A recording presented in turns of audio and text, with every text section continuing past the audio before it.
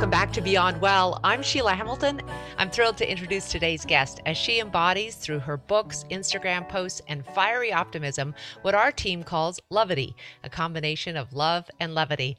And it's clear levity has played a critical role for her family this past year.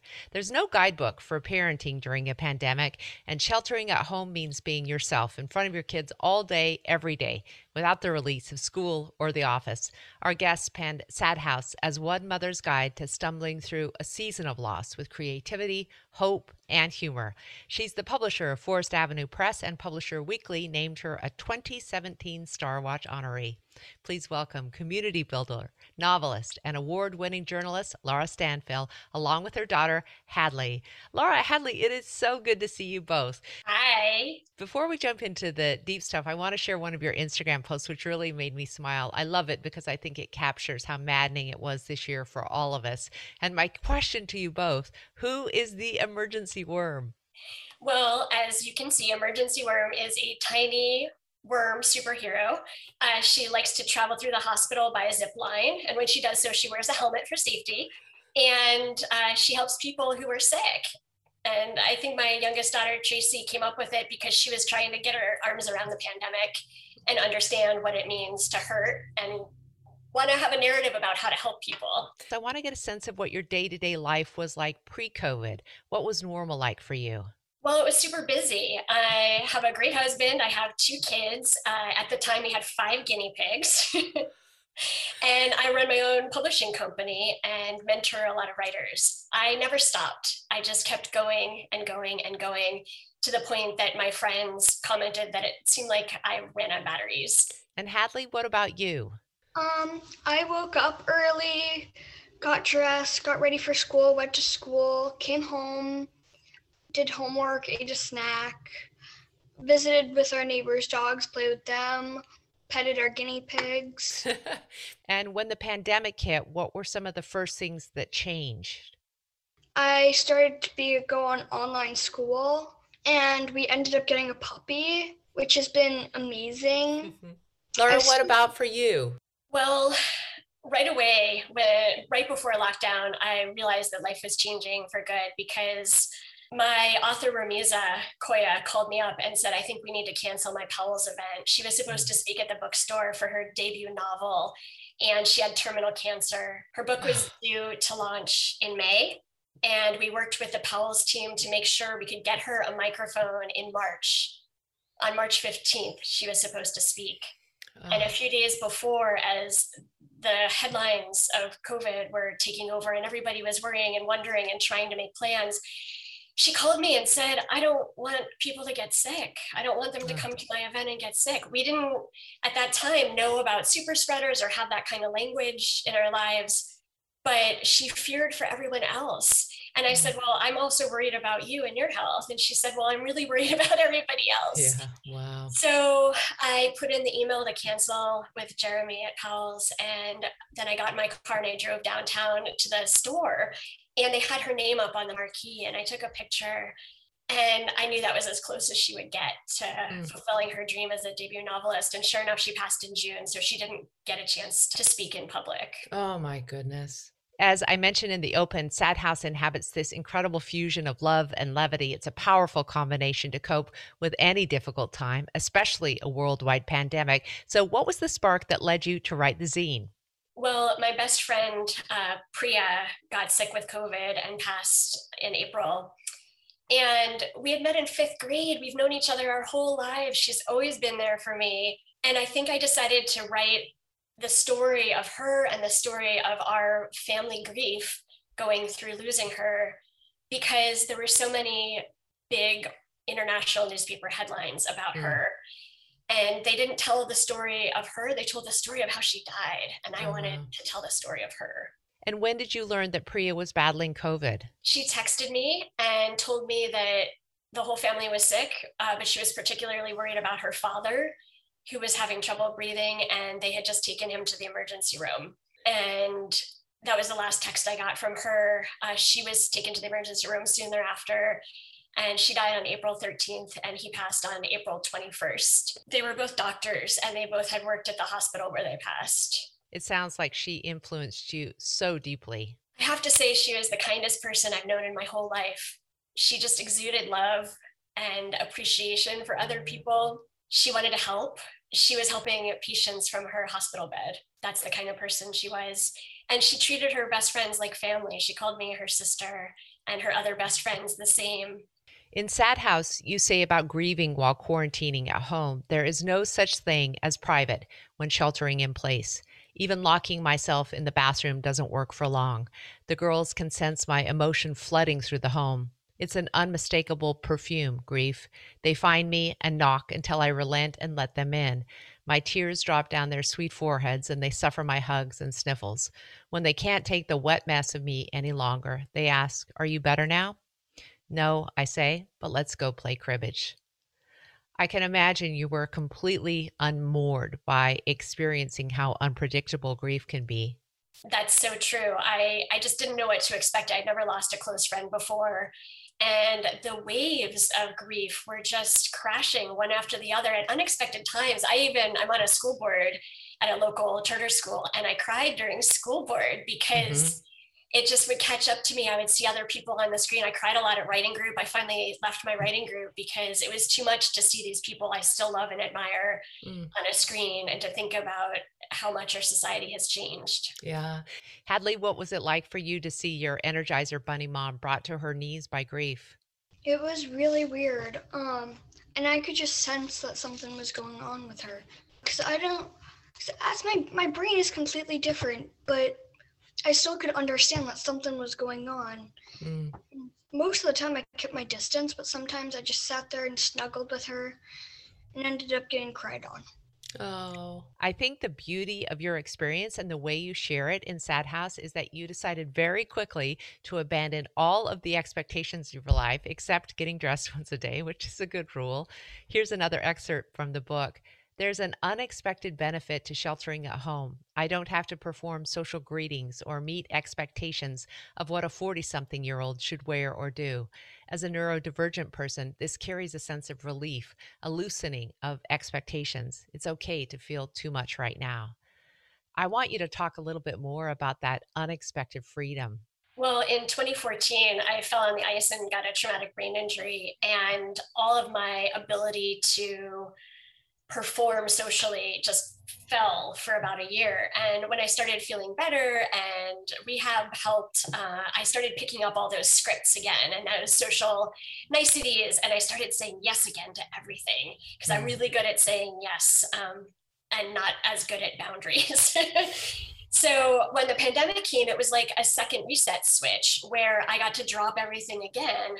Mm. And now I have the time and energy to be a lot more selective about which pieces I pick back up. That yes, I will do this, and I can also say no. There's going to be decades of study on the effects of families being forced to stay at home and work slash homeschool together for a year. And your family has particular challenges in that you and Hadley are both neurodivergent, or some people might call it highly functioning people living with autism. So, how much more stress was there on both of you because of the unique nature of your brains? In some ways, it works out well because we understand each other so well. But I'm very sensitive to noise, and Hadley is quite loud almost all of the time. And in fact, both of my girls love sharing monologues. They have constant monologues running in the background of things, and I have to often ask, do you want me to listen to that? Because I'm not actually listening to that. So we've had to figure out coping mechanisms like that.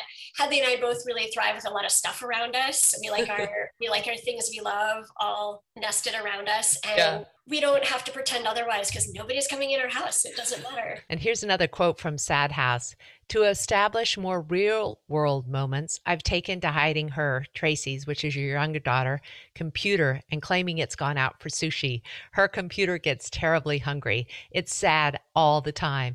It spends alone in the house. It really wants avocado rolls. When Tracy's computer goes out for sushi, we read, we make comics, we paint, we run circles in the yard pretending to be kittens. It doesn't matter if she doesn't turn in all of her assignments. How did you come up with this brilliant idea for minimizing screen time? Just storytelling. I realized that every time I said no and time is up and she would say yes, we would get into that duality.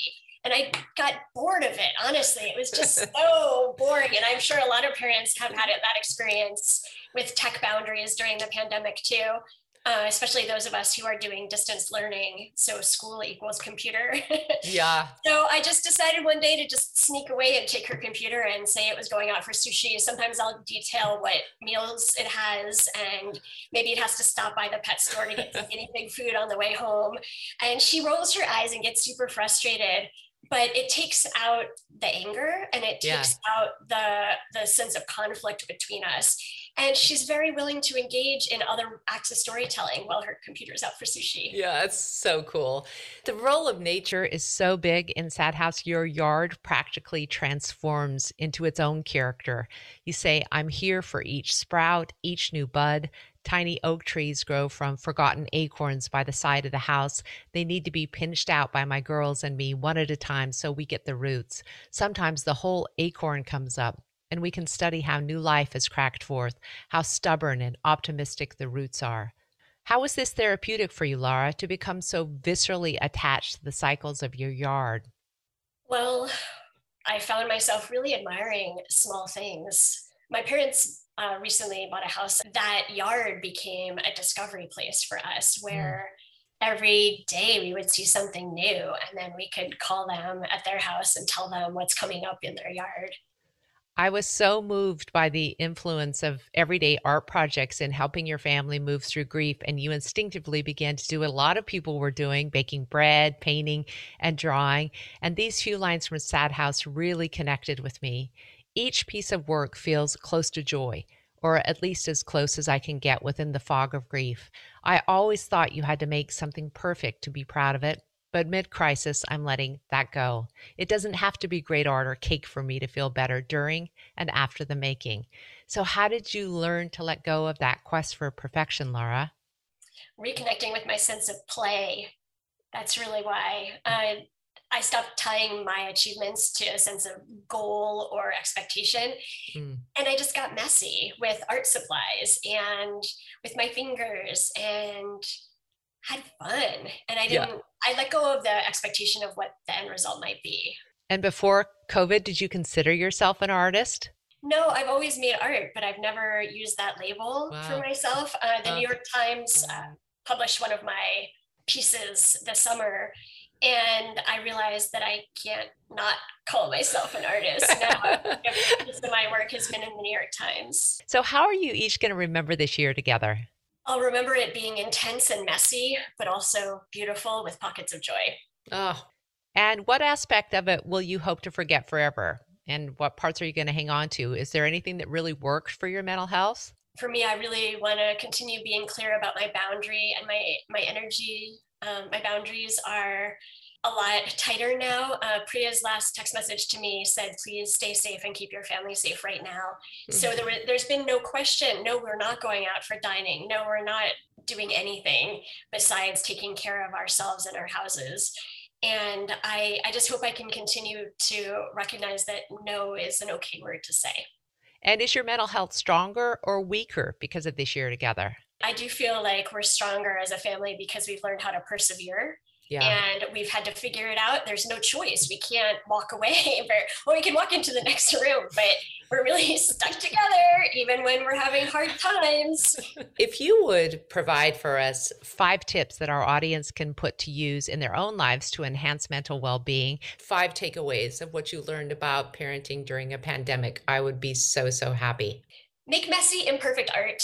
Run around barefoot in the rain, get yourself a hammock and sway in the breeze, especially if your kids don't want to do those things with you. Mom, I love spending time with you, but I do have a life. Sometimes as adults, we get so caught up in acting, adults, that we miss out on the fun. And as parents, when we engage in play, it's often in relationship to our children to entertain them. But what kind of play can you engage in as an adult just for you? Not because it's on your to-do list, but because you deserve to have fun too. When you're happy, I'm happy, Mom. 2, be honest. Our children are so attuned to our emotions. Being at home together means they see the ups and downs of life close up. If you feel something really intensely and try to hide it, your children will start making up stories of their own about why and possibly taking it personally. If you can come up with some age-appropriate language, even if it's just, I'm feeling sad today. You empower your children and set the stage for them to talk openly about their feelings. I couldn't hide my grief from my girls when my best friend died. So I found language to explain that it's okay to be sad. It's important. Grieving means you really love someone, and how lucky are we to have the capacity to love like that? 3, insist on alone time for everyone. In the before times, we all had to work hard on family togetherness, coming up with activities and ideas that would appeal to all of us. We like really different things. But now, after a year of being together 24/7, it's important to emphasize carving out some alone time. It might not be ideal. It doesn't matter how small this space is or how much time you get, just that you have regular breaks from each other. 4, use stories in your parenting. I'm not talking about when I was your age stories, but creating narratives, identities for non-human objects, or turning chores into games. Instead of lecturing about why it's not okay to tell lies, make up a fairy tale. If a younger child's really lonely, make up a storyline for a stuffed animal and let it go on improbable adventures. We play Mission Unfindable, looking for all the things we've lost in our house for prizes. We still haven't found that leopard mask, Mom. We also tell stories about pre-pandemic life so we can talk about what we miss. There's so much we can't do right now, and it's good to acknowledge that. 5, look closely. One recent morning, my youngest noticed frost had corroded the moss. She leaned in close and breathed a hot puff of air, transforming the white frozen moss to bright green. Like magic! We spent a few minutes breathing and watching the colors change. It felt like art, starting off our day with observation. We've all picked up that skill this year with our lives being so limited. We see what's here with a fresh perspective. Frost on the moss in morning becomes a gift, makes the day special. A piece of cardboard isn't just recycling, it's a potential painting project. You just have to reframe how you see things. It doesn't take much to find entertainment at home if you're looking. We even enjoy the days when the truck comes to pump out the neighbor's porta potty. Laura Hadley, you two are among my favorite people. I hope other families take some of these tips that you've offered and put them to use for the last leg of this quarantine marathon that we're all running. Follow Laura and Hadley's adventures on Instagram at Forest Avenue Press and pick up a copy of Sad House, Parenting, Grief, and Creativity During the Coronavirus Crisis at microcosmpublishing.com.